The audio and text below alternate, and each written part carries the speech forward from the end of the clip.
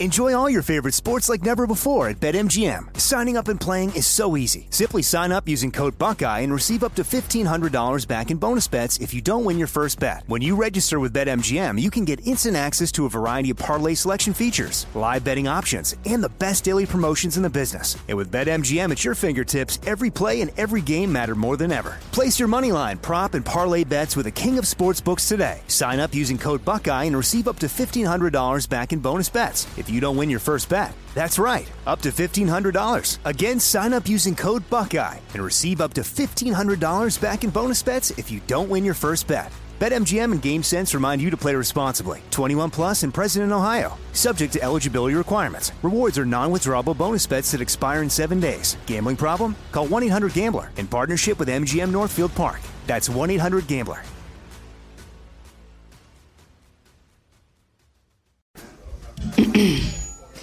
AT&T connects an ode to podcasts. Connect the alarm. Change the podcast you stream. Connect the snooze. 10 more minutes to dream. Connect the shower. Lather up with the news. Sports talk, comedians, or movie reviews. Connect with that 3-hour philosophy show. Change the drive into work in traffic so slow. Connect the dishes to voices that glow. Thank you to the geniuses of spoken audio. Connect the stories. Change your perspective. Connecting changes everything. AT&T. This is your moment, your time to shine, your comeback. You're ready for the next step in your career, and you want an education employers respect. So you're not just going back to school, you're coming back with Purdue Global. Backed by Purdue University, one of the nation's most respected public universities, Purdue Global is built for people who bring their life experience into the online classroom.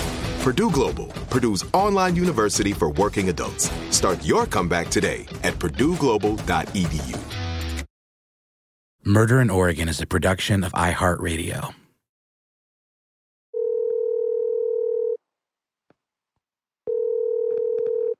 Hey, Lauren, what's going on? Hey, Phil. Is it okay if I ask you a few more questions? Why, sure. I met Phil Stanford while I was producing a podcast about serial killer Keith Hunter Jesperson. Phil's a crime reporter and the newspaper columnist who branded Jesperson the happy face killer. He and I hit it off and we became friends to the point where we talk a couple of times a week. I joke the only person I call more is my mom. And that's how I got hooked on this story, the 1989 murder of Michael Franke, who was the director of Oregon's Department of Corrections. His killing is deeply intertwined with deception, greed, and corruption that radiates to the highest levels of politics and power. It's never been solved, and it's haunted Stanford for 30 years. It was not an accident. It was not a car burglary gone bad. It was an assassination. He was a public official who discovered corruption in his own department. Heads were going to roll. The night before he was to address the legislative committee on this very subject, he was stabbed in the heart in front of the building where he worked. It was a cover-up from the beginning. They couldn't afford to even look at the people who might have done it, so they selected a patsy. And they made up the evidence against him, put him on trial, and got a conviction. Those sons of bitches. Do you think they knew he was innocent? Of course they knew it. I'm Lauren Bright Pacheco, and this is Murder in Oregon.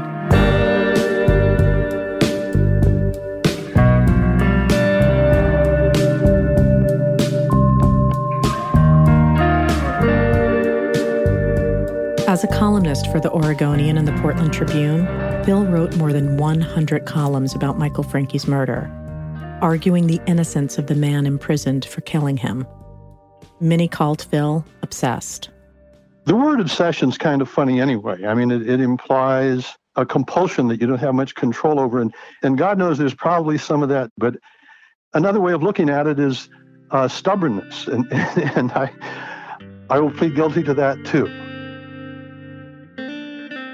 Phil's a fiercely loyal guy with a choppy head of silver hair that matches the stubble of his beard and soft brown eyes that seem to have seen a bit too much of the corruption he writes about.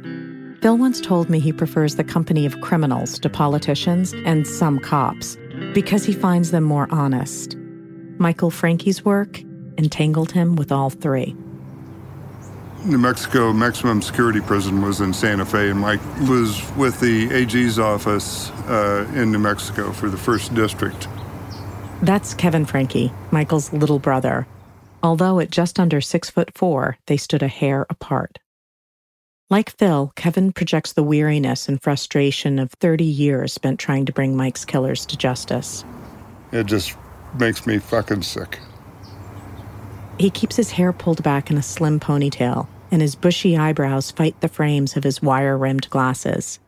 He looks a lot like pictures of Mike, as does the eldest Francke brother, Pat, who sports snow-white hair and an almost genteel cowboy swagger. He's kind of like a cross between Thurston Howell and John Wayne, and he's always holding a fat cigar, whether it's lit or not. I was the oldest by 3.5 years to Mike, and I'm 10 years older than Kevin. And I got married shortly after high school, so I didn't have a lot of interaction with Kevin, but Mike and I were very close because we lived in our original house over in Kansas City, Missouri, and then later when we moved to Prairie Village, Kansas. Michael was a high school football star and wound up with a half scholarship to Kansas University. But the coach who recruited him was hired by Highlands University and offered Mike a full scholarship to move down there and play for him. So that's how he wound up in New Mexico.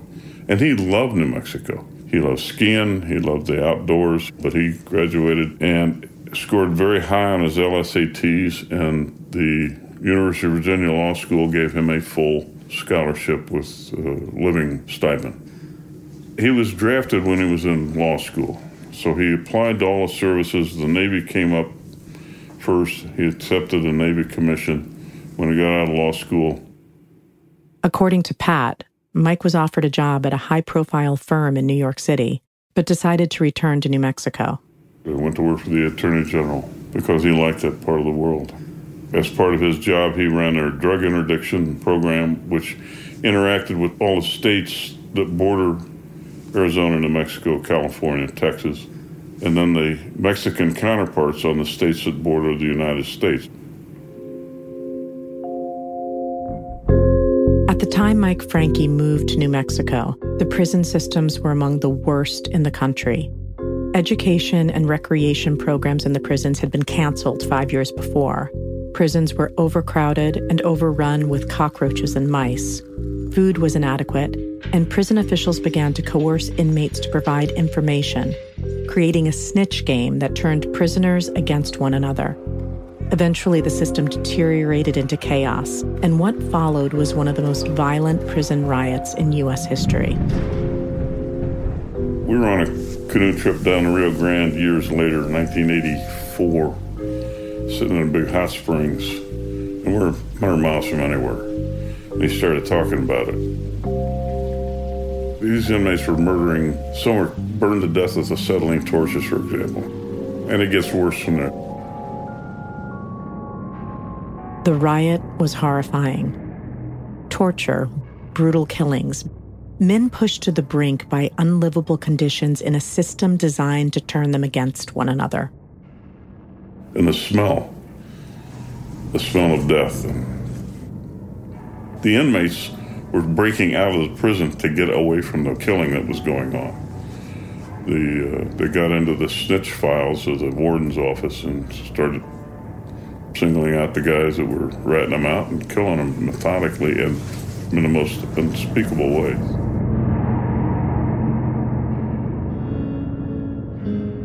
Kevin's take is even more gruesome. The drains were all plugged up, and there was 6 inches of blood and guts in the dormitory where the protective custody wing was.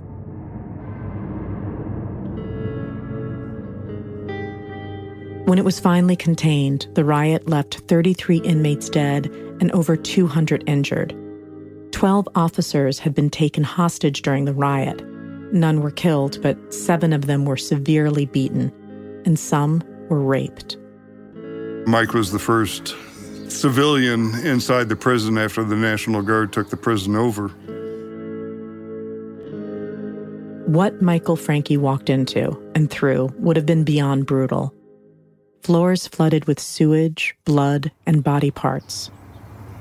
He had a pair of Lucchese boots at his house that bore the scars of that first walk into the prison, and up to 6 or 7 inches above the ankle, it was just stained with blood. And that was his permanent reminder of the atrocities that can happen if you don't have the programs, if you don't have the facility under control. Michael kept those boots to remember the lesson they taught. He had a family room that he added on to the house in Santa Fe. There was a china cabinet that my mom actually refinished. She was the antique nut. And that's where he kept his handgun. It was a Smith & Wesson .44 Magnum on the top of that because it was like 6 feet tall and none of the kids could reach up there to get it. So his gun went up there. Next to that was a table with a telephone, his pager charger, and there was some shelves there with a bookshelf built in, and there was a pair of boots that were sitting up there, and they looked disgusting, but they were a constant reminder of that was, I can't imagine. Instead of running from the violence those boots represented, Michael used the riot as motivation to fix the problems that caused it. Moving on to the Attorney General's office, where he worked tirelessly to improve New Mexico's correctional system, helping to get more prisons built to ease overcrowding, and funding to reemphasize prisoner education programs. He felt that education was the path out of prison to break the cycle of recidivism. So he was on the founding board of directors for the Santa Fe Community College and was very, very proud of that. And actually the dedication of the college, the ribbon cutting, was after he had moved up here to Oregon, and they brought him back down there with his family, and it was great.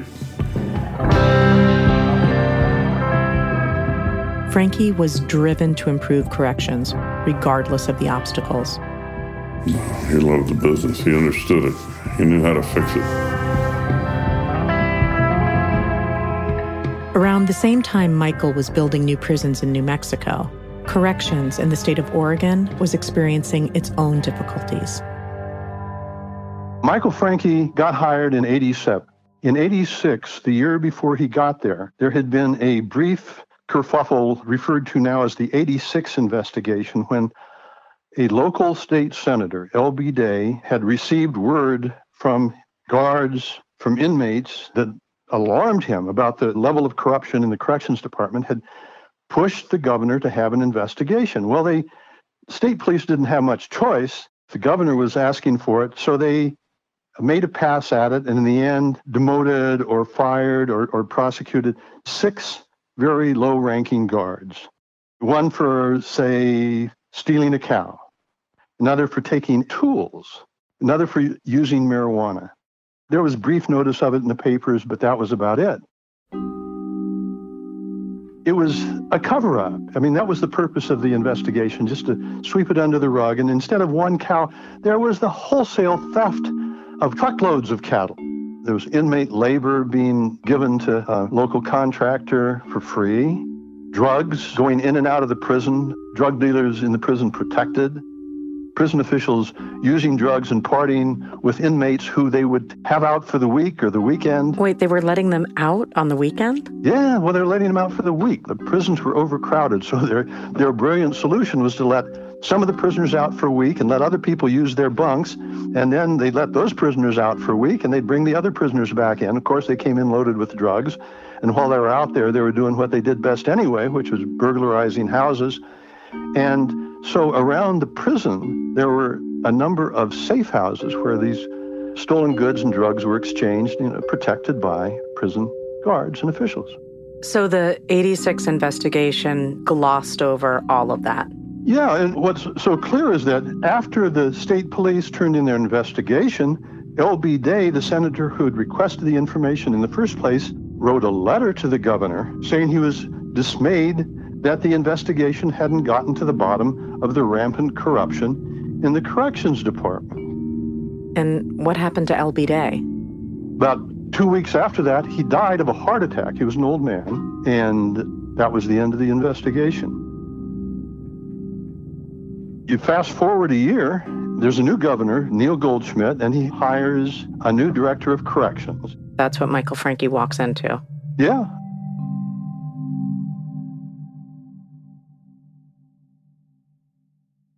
Enjoy all your favorite sports like never before at BetMGM. Signing up and playing is so easy. Simply sign up using code Buckeye and receive up to $1,500 back in bonus bets if you don't win your first bet. When you register with BetMGM, you can get instant access to a variety of parlay selection features, live betting options, and the best daily promotions in the business. And with BetMGM at your fingertips, every play and every game matter more than ever. Place your moneyline, prop, and parlay bets with the king of sportsbooks today. Sign up using code Buckeye and receive up to $1,500 back in bonus bets if you don't win your first bet. That's right, up to $1,500. Again, sign up using code Buckeye and receive up to $1,500 back in bonus bets if you don't win your first bet. BetMGM and GameSense remind you to play responsibly. 21 plus and present in Ohio. Subject to eligibility requirements. Rewards are non-withdrawable bonus bets that expire in 7 days. Gambling problem? Call 1-800-GAMBLER in partnership with MGM Northfield Park. That's 1-800-GAMBLER. This is it. Your moment. This is your time to make your comeback with Purdue Global. When you come back with a Purdue Global degree, you create opportunity for yourself, your family, and your future. It's a degree you can be proud of, a degree that employers will trust and respect. Purdue Global offers working adults like you over 175 flexible degree programs to meet your specific career goals. These include associate, bachelor's, master's, and doctoral degrees and certificates. Purdue Global degree programs range from nursing to business to communication and more. Whatever your interest, we have the degree that will move you forward. You have the knowledge, you have the experience. Now it's time to get credit for the work you've done and earn the recognition you deserve with Purdue Global, Purdue's online university for working adults. You know you're worth it. We do too. So don't wait another second to get the degree that will take your career to the next level. Start your comeback today at purdueglobal.edu. Open a limited-time 11-month certificate at Kemba Financial Credit Union. At 5.25% APY, it's more than triple the national average, plus it's a safe and secure way to grow your money. Visit your local branch or kemba.org/cd for details. Offer expires May 31st, 2024. APY equals annual percentage yield. Restrictions apply. $500 minimum and $250,000 maximum deposit. Advantage status required. Comparison based on bank rate average. Federally insured by NCUA. Well, Neil Goldschmidt had run against Norma Paulus, and if there hadn't been a third-party candidate, probably Norma would have won. But Neil was this charismatic mayor of Portland and very, very gifted guy. That's Chuck Sides, a then state representative whose legislative district included the Oregon State Penitentiary. He and Mike Franke played basketball together. Today, he's an affable businessman with a booming laugh and tons of stories about Oregon's history and politics. Back to Goldschmidt. Short story on him. From the mayorship, he was appointed to the Secretary of Interior under Carter. Carter, of course, lost in the next election. So he came home and was hired by Nike. And Neil was given the territory of Canada to run. But Neil and Nike didn't get along too well. So Goldschmidt decided to run for governor. When he won the election, he did a pretty good survey and what was wrong with things and what was right with things. And he interviewed older people that had been in those areas. And one of them was the Department of Corrections. And one of the biggest problems? Like the mob, corrections was a family business. Corrections was made up of literally family members. An ex-wife, a wife, a cousin, an uncle, a brother, a sister. And they basically interlocked and protected each other. And if you got into the system, you learn the lessons in life that, hey, you go along or you get out, or something happens to you. Goldschmidt knew he had to do something about corrections, and fast. So he hunted nationwide and picked this guy out, Michael, who was at that time had just cleaned up the New Mexico Corrections Department by taking the mob leaders and putting them in isolation. Frankie's success caught Goldschmidt's attention, who tapped Mike to help clean up Oregon's correction system, which, like New Mexico, was also overwhelmed by overcrowding and corruption. Here's Phil. Neil Goldschmidt knows there's a mess down there, but all he says publicly is that it's a management problem, and he hires Michael Franke. Michael Franke is not the usual sort of prison warden you see in the movies. He was a lawyer, he was a former judge, he was a former prosecutor, a fairly sophisticated guy. So he's brought in, he starts hearing from the same people who talked to L.B. Day. The same guards, the same inmates, he's getting the same information. And he starts his own investigation. Mike's older brother, Pat, believes while Franke knew the correction system needed fixing, he wasn't given the full picture. He didn't know about the problems with corruption when he came up here. He had looked at Alaska, Texas, Colorado, Maryland, and Oregon.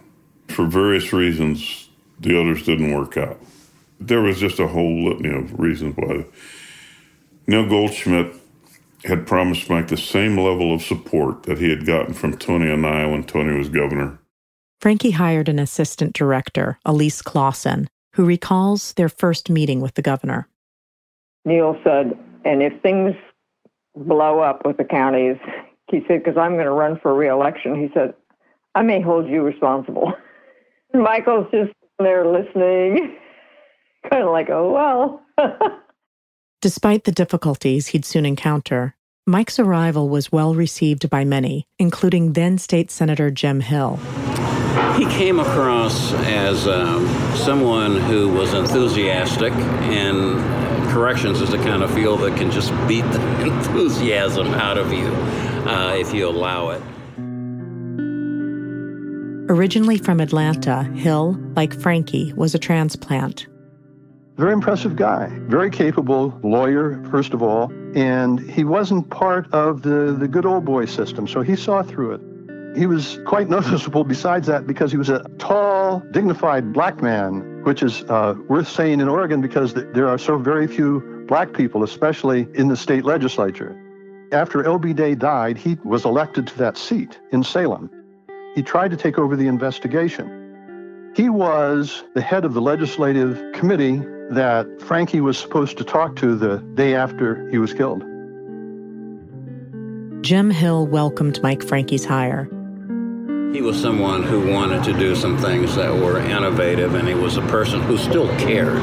We had a real sense of hope in that we had found the right person, someone who was going to be progressive in terms of corrections.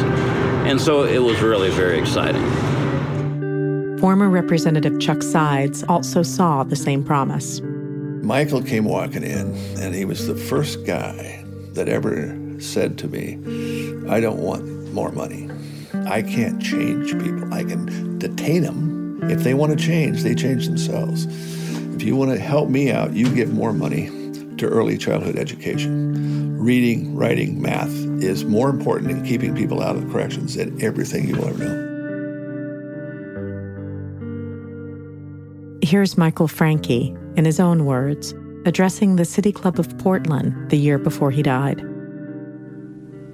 I'm the punishment point in the criminal justice system. You can put all the effort and money you want to into the catch basin and the punishment exercise, but you're not touching that socially complex bundle of issues having to do with dysfunctional families, child abuse, substance abuse, parenting skills, unwed motherhood in teenagers, and all that mess that generates the people that come into prison. That optimism was ill-fated.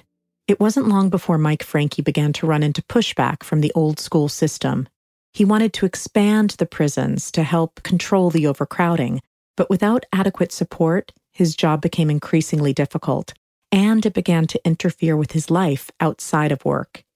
Here's Pat Franke. There were some things that happened. I came up here in August before he died. He wasn't having a great time. Goldschmidt didn't give him the support. In fact, I think their relationship got contentious fairly early on, so he was fighting an uphill battle.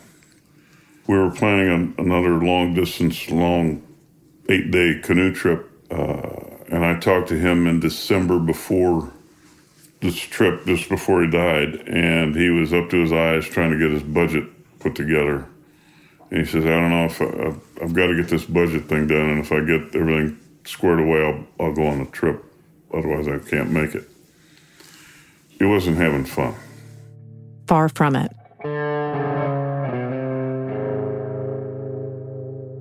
Franke increasingly felt his life was in danger and carried a gun everywhere.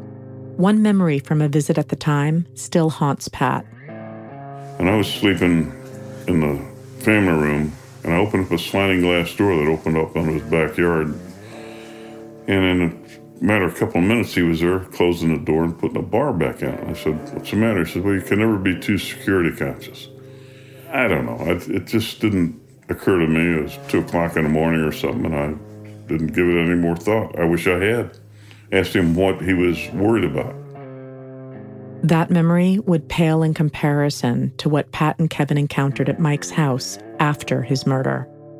We went out to his house, his wife and I, and her dad, and our brother Kevin with the police, to pick up clothing for the funeral people. There was a .45 caliber pistol in the bed that had been under his pillow, and a 12-gauge state riot gun leaning against the door that opened out, sliding glass door that opened out onto a deck in Scotts Mills. The deck and the sidewalk down below were littered with hundreds and hundreds of spent 12-gauge shotgun shells. He'd been out there doing the walk, practicing with that 12-gauge. I don't know why. That isn't a normal activity, I don't think. I don't think that's how I would want to spend my life, sleeping with a pistol under my pillow. And Michael also wanted his wife, Binkta, to be able to protect herself. Here's Chuck Sides again. He told me he was teaching her to shoot, but I didn't realize it was the shotgun and all that other stuff. But there was probably 25 shells laying around, or more or less. And I went, whoa. That was that understanding that things were getting tense here, that he wanted her to know. And that's what he told me when he said I was teaching her how to shoot a handgun. And that's when I first got my eyes open, as his life had been threatened, and he wanted her to know how to handle herself and handle a gun. Phil Stanford thinks Michael Franke's investigation into corruption within his department fueled that concern. Some years later, it became clear that there's actually photographic evidence that he was indeed going to discuss corruption that morning before the legislative committee, because we have a picture of his whiteboard he was using that evening with his staff to talk about what his speech was about. And at the bottom was one item called the A-shed. There was a warehouse on prison property that had burned down. Well, as we know now, although there's been certainly no desire by any state officials to admit it, it was arson for insurance purposes. And he knew it. He'd gotten onto it, and he was going to discuss it. There at the bottom on that whiteboard was the A-shed. It was the last thing he was going to talk about him, which means it was what he wanted to leave the legislators with. He was going after his top staff. Heads were going to roll. Yeah, they were. And instead, he gets murdered. Yes.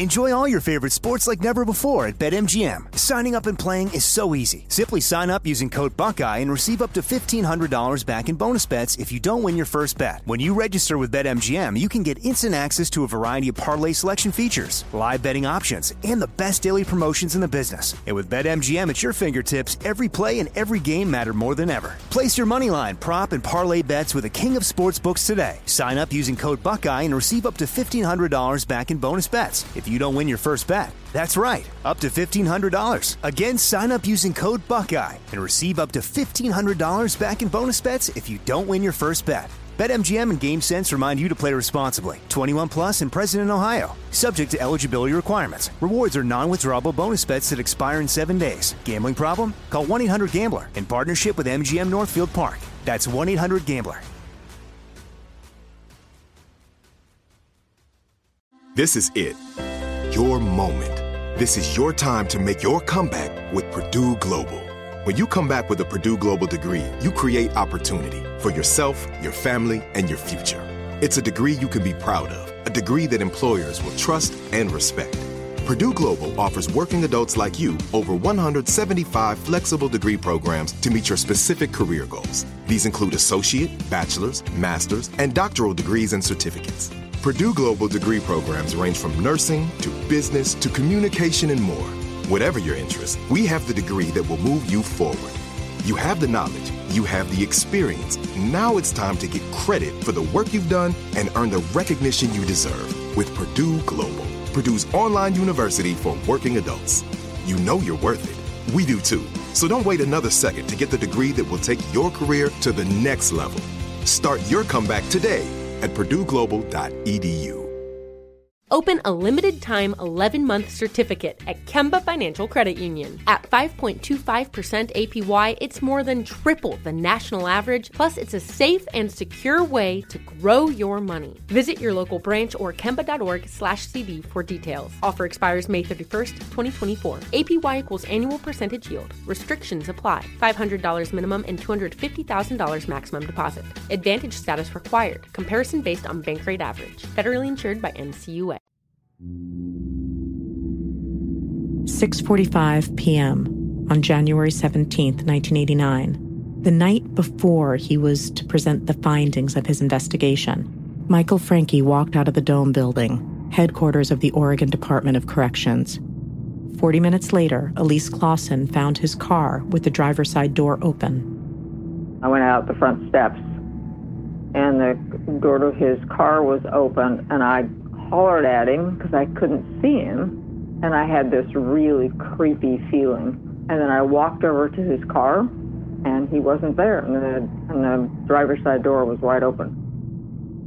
And that's when I went in and searched everywhere, like I said, and called. And when security got there, and they started to drive around, at that point I left. I kind of kept waiting, and then I thought, I guess I'll go. So I left and drove home. And remember telling my husband about what had happened, and I could not go to sleep.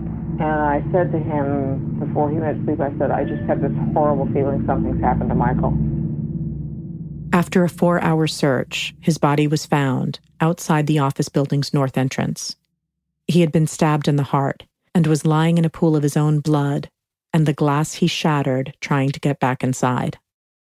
Roby Eldridge, who is our information officer, called, and he said, Michael's been killed. And I said, oh my God, I knew it. Chuck Sides, like many others, found out Mike was murdered on the local news. I learned about it from the TV, and it was on early. And then I drove immediately. Our house is only about 15 minutes away. And there's this large crowd of people. And, you got the reporters, you got the investigators, you got everything. He arrived on the scene in a state of disbelief and shock. I got there before they quickly threw up the yellow tape and did that type of thing, which I thought was interesting later. But Michael had gone from his car, crawled up the steps, went over to the double doors and couldn't get it open, and then punched it, reached in, but he couldn't get the thing open, and that's where he laid down and died up there. The big mystery that morning was, why did it take them so long to find Mike's body when it was right there, 20, 30 feet from his car. It's right there on the portico, or otherwise the porch of the building. And why no one saw it before that point is still a mystery to everybody. That's Eric Mason, a local television reporter sent out to cover the murder. I think the call was, there's a dead body over there at the Dome building. Get over there right away. There's hardly any details about it, and we're going to be going live at the noon hour with you. Everybody was grim-faced. It was a dark gray morning. I remember the four-door sedan that he was driving was out there. It was still parked where he'd parked it. I was surprised at how close we're able to walk right up to the yellow tape where the car was, and the only place that they really didn't want you walking through was the pathway from the car right up the steps right to Mike's office. The district attorney himself, the head DA, was out walking around, and that's rare. You knew something big had just happened, and so it was clear someone big had been murdered. Kevin and Pat were both notified by phone. Kevin was in Florida. What's going through my mind, I think, is probably what goes through everybody's mind when you get a tragic event, is that I knew in my heart that I would get out here and somebody would tell me it's a big mistake. It was somebody else. Mike's okay, he's over here. The person up on the patio was somebody else. The gist of my thinking and feeling was just overwhelming grief and sadness. But that brilliant hope of light, saying that there's got to be some botch up here, that it was somebody else and it was not Mike. Pat received the call in Missouri, where he was in the middle of work. My pager went off like 3 times in a row. I dialed my answering service, and they said, you have an emergency call from Oregon, and they gave me a phone number, and I called, and it was Dick Peterson, who was Mike's assistant. And he told me, and I went absolutely berserk, to the point that I scared the hell out of the 3 people in the office, because I was absolutely screaming at the phone. I was motherfucking everybody. They didn't know what I was talking about, what was going on. The governor got on the phone and expressed his condolences, and I didn't know Neil Goldsmith from a can of corn. At that point, I didn't care. I was just absolutely flabbergasted, shocked, pissed off to beat hell. Kevin immediately took a plane to Oregon. I slammed a lot of JB scotch on the rocks in the airplane, trying to numb it, and nothing to go down. I mean, scotch would, but my emotions wouldn't. And I felt the airplane sliding down, and I could see the clouds out there. The landing lights came on, and it was just this thick, dark cloud, and then settled down, gliding in on the Columbia River and seeing the city of Portland ahead of us. I thought, shit, this isn't a dream, this is it. It was tough.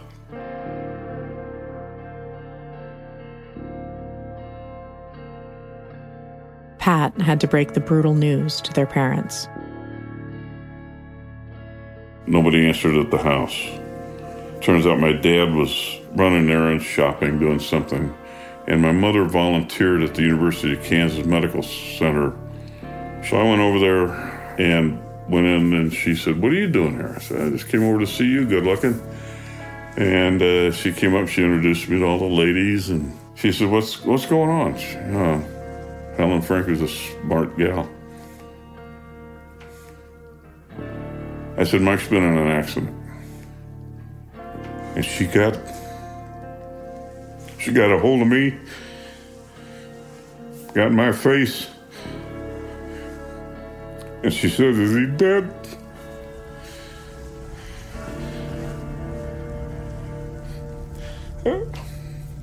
I said, let's get the hell out of here. And that's all I'm saying about that. And somebody needs to pay for that. My father was absolutely crushed. My mother they were torn to pieces. It ruined a lot of lives. Kevin arrived in Oregon first and waited for Pat at the airport. Al Chandler with the Department of Corrections picked me up at the gate with the old airport sign, Kevin Frankie, and introduced himself. And he asked me if I had any luggage or anything, and I said, no, I've got my bag. And he said, you want to go have a smoke down there? And he filled me in on as much information as he had, and basically all he had was what was forthcoming from the press conference they had the morning at 9 o'clock. And we had to sit there and wait for 2 hours for Pat's plane that was delayed in Salt Lake City to get in. And I remember seeing Pat. He looked like he just had the weight of the world on his shoulders. And all we could do was just hug each other. All I said was, it's true. That was it.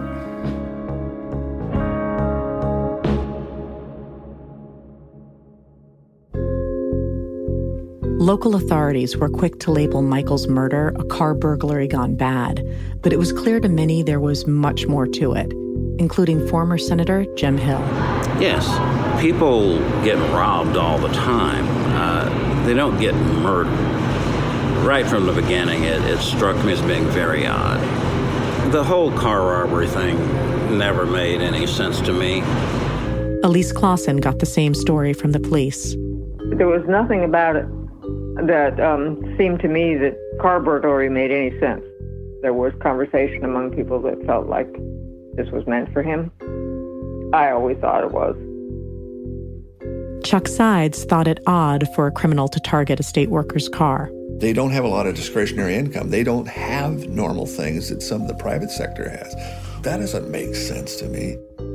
Reporter Eric Mason thought things just didn't add up given Mike's nearly 6'4" athletic build. If someone was just jockey boxing cars and going through cars and looking for stuff in the car, Mike could have taken anybody on and won easily in a fistfight. Mike wasn't naive. He had a car alarm, was usually armed, and was anticipating a threat. Here's Phil Stanford. He knew it was a very dangerous business, and he didn't let people get close to him in the yard. It's hard to imagine how he let someone get close enough to stab him. That's one of the first things that Kevin and Pat spoke publicly about. They were told, be careful what you say to the press, don't talk to the press. But they did talk about how this didn't make sense to them. How, if it was a robbery, how come he still had his watch? Still had his money. His wallet was still on him. Yeah, that doesn't seem to make sense. No, it doesn't. And it's one of the first things that caught my attention, too.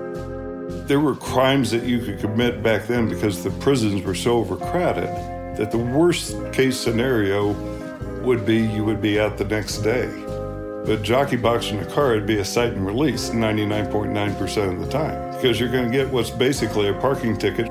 The worst thing you could do is try and kill somebody over it. So, a random car break accelerating into murder seemed a stretch.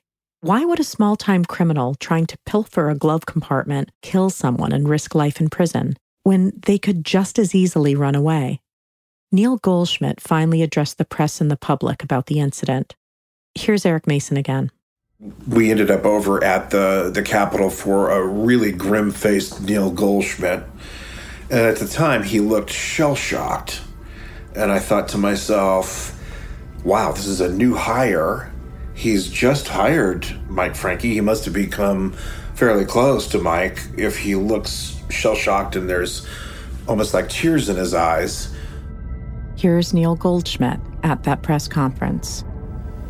It is very hard to walk the halls in the legislature today because there's a force that's missing. The violence seems to go on almost endlessly. In this difficult time, it is perhaps well to ask which direction we are headed as a state and as a people. Only later would we understand that I think what was going on there was the governor thinking my own secrets might come rolling out of the closet. Phil Stanford believes Mike Frankie was about to expose far too many secrets within Oregon's Department of Corrections. There were a number of high-ranking corrections officials who had very good reasons to be happy that Michael Franke wasn't around. I'm careful to say that doesn't mean they were involved in the murder, but if you're looking to investigate the murder of a public official, you'd at least look at them, and they were virtually ignored by the state police investigators. The important thing to remember, Lauren, is that the same people who conducted the Franke murder investigation also conducted the 86 investigation. The same DA, Dale Penn, the same state police officers. Yeah. Wow. So, of course, they couldn't admit there was the possibility of corruption behind the murder of Michael Franke because they'd gone out of their way to cover up the corruption that was there when he got there. Mike's brother Kevin agrees. From day one, I didn't believe that somebody was stealing something out of Mike's glove compartment and killed him. The whole scenario, everything just seemed absolutely wrong because of what I knew about my brother, about his I'm not going to be a hostage mentality.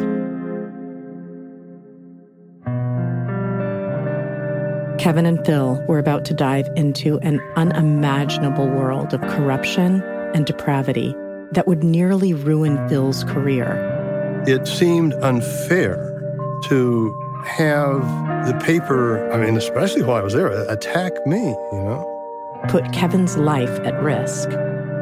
Told me to turn around. I wasn't going to turn around. Then he told me to get on my knees. And no, you got to do it, put it right between my fucking eyes. And expose the seediest underbelly of Oregon. I was 13. What did your mom do to you? She sold me for drugs. As having deep ties to the very people who were supposed to police it. Dirty cops, dirty town. Salem's the most corrupt place, any place you can find in the United States. Michael Franke's killers were never brought to justice, and you'll find out why. This season of Murder in Oregon.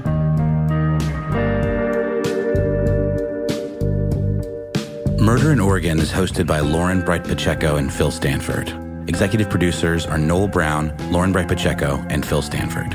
Supervising producer and lead editor is Taylor Chicoine. Sound design by Tristan McNeil. Story editing by Matt Riddle. Written by Phil Stanford, Matt Riddle, and Lauren Bright Pacheco. Music written and performed by the Diamond Street Players and mixed by Taylor Chicoine, with music supervision by Noel Brown. Murder in Oregon is a production of iHeartRadio. Open a limited-time 11-month certificate at Kemba Financial Credit Union. At 5.25% APY, it's more than triple the national average, plus it's a safe and secure way to grow your money. Visit your local branch or kemba.org/CD for details. Offer expires May 31st, 2024. APY equals annual percentage yield. Restrictions apply. $500 minimum and $250,000 maximum deposit. Advantage status required. Comparison based on bank rate average. Federally insured by NCUA. With the Lucky Land Slots, you can get lucky just about anywhere.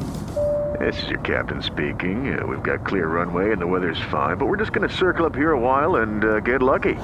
No, nothing like that. It's just these cash prizes add up quick. So I suggest you sit back, keep your tray table upright, and start getting lucky.